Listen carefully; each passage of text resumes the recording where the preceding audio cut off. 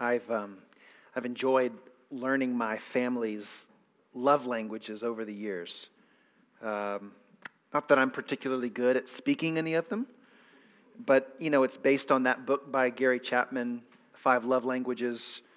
He says there are 5 basic ways people want to be loved. There's touch, words of affirmation, service, quality time, and then there are the really high-maintenance people who want gifts all the time. I've never quite understood that one. One person says, "I love you," and the other person says, "I hear what you're saying right now, and I want to believe you, but I'm just not seeing my PlayStation 4 anywhere, As it turns out, my daughter Audrey is one of those gifts people. She's 5, so I'm able to lowball her most of the time. But I'm guessing it's going to get more expensive as this goes on. The nice thing, of course, is that she's always giving me gifts. Audrey loves to color and to write little notes. With the 12 words that she knows how to spell. So I often wake up to coloring pages on my bedside table or little heart-shaped love notes in my slippers. She just loves it. She loves giving gifts. And that's because gifts are, according to Gary Chapman, are her love language. But here's something. Here's something I've learned while being a husband and a father about the love languages. And that's that the love that you give is the love that you expect. The love that you give is the love that you expect. So if you're one of those people who doesn't know their love language, who can't quite pinpoint it, pay attention to the kind of love that you give away. Are you always giving compliments? Always noticing somebody's new outfit or how well they did on a work project or a school project? Odds are your love language is words of affirmation. Or are you always looking for ways to help people? Are you always going out of your way to make people happy? If you are, then your love language is probably service. Because the love you give is the love that you expect. And it's not wrong, it's fine. It's simply human nature. And it's even something that we see in the life of Jesus. So turn with me, if you would, to our gospel reading, Luke chapter 9, verses 51 through 62. Luke 9, 51 through 62. Now, Luke 9:51 is an important turning point in the life of Jesus. It's a transition, actually. Prior to this moment, Jesus had been traveling around the northern region of Israel called Galilee. This is where his ministry had begun, all the healings and exorcisms and stuff like that.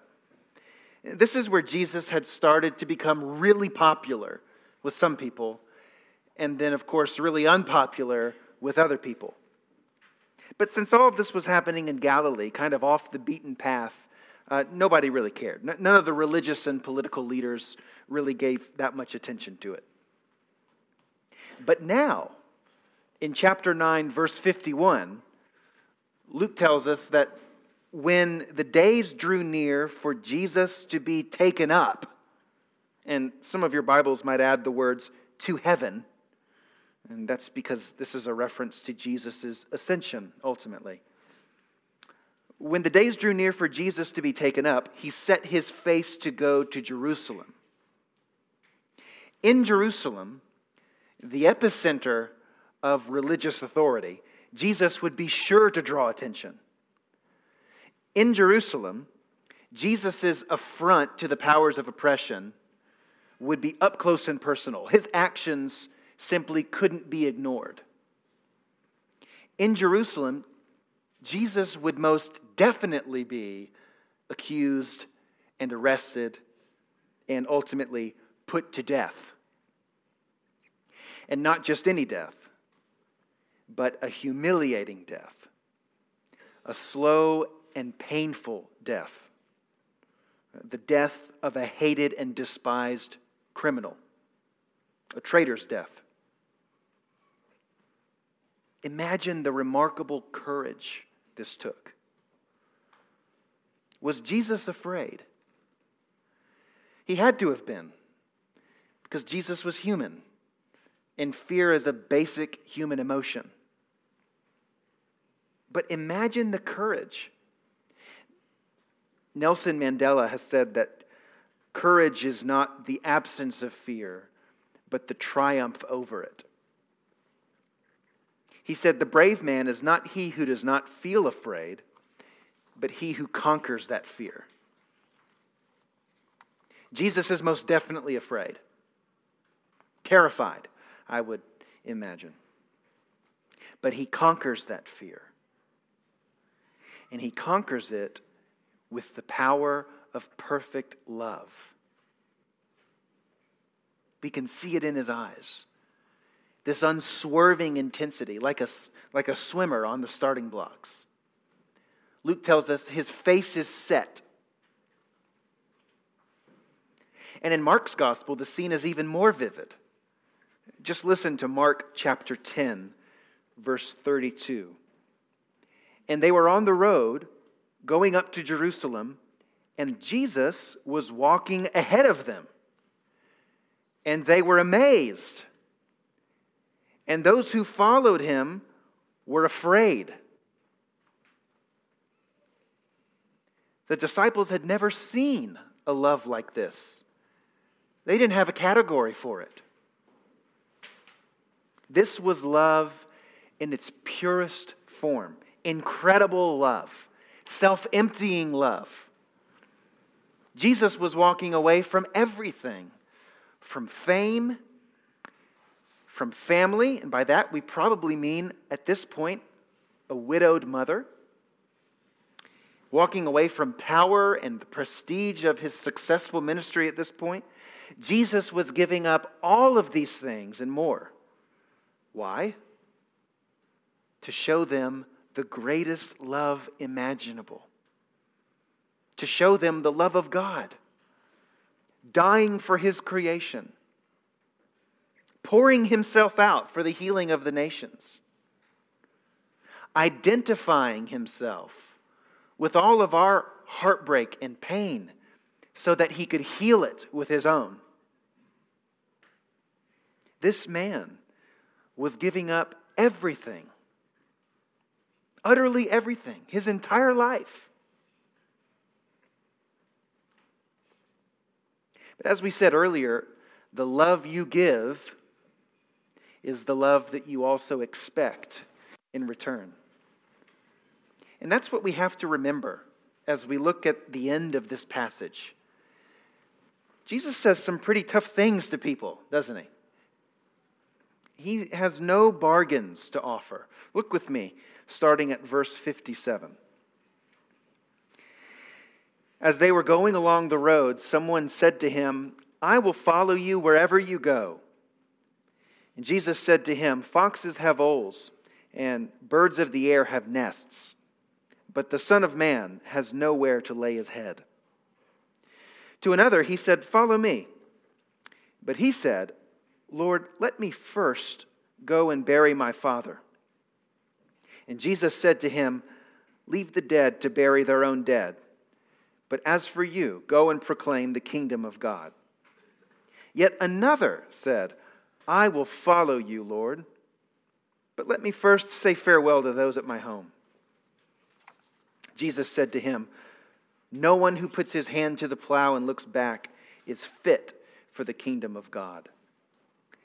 Sounds a bit harsh, doesn't it? Sounds a bit high maintenance. But actually it's neither. What it is love. Pure love.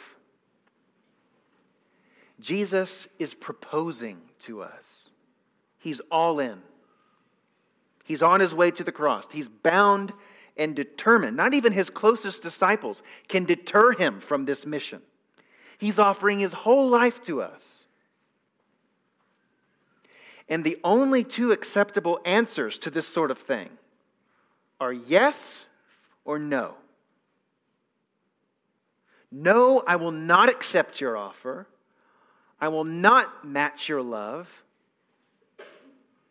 Or yes, I will accept your offer. I will match your love. I will give my life to you as you're giving your life to me.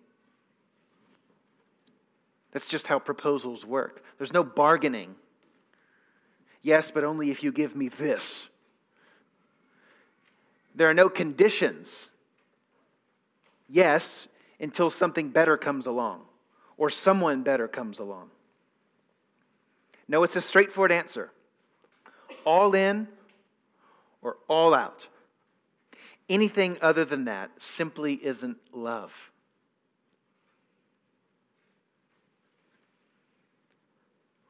If you say you believe in Jesus,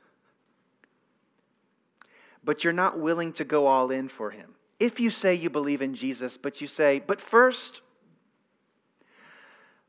let me excel in my career.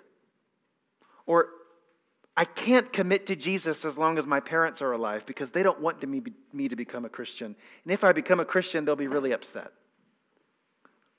Or high schoolers. I believe in Jesus, but this isn't the kind of decision that I need to be making in high school right now.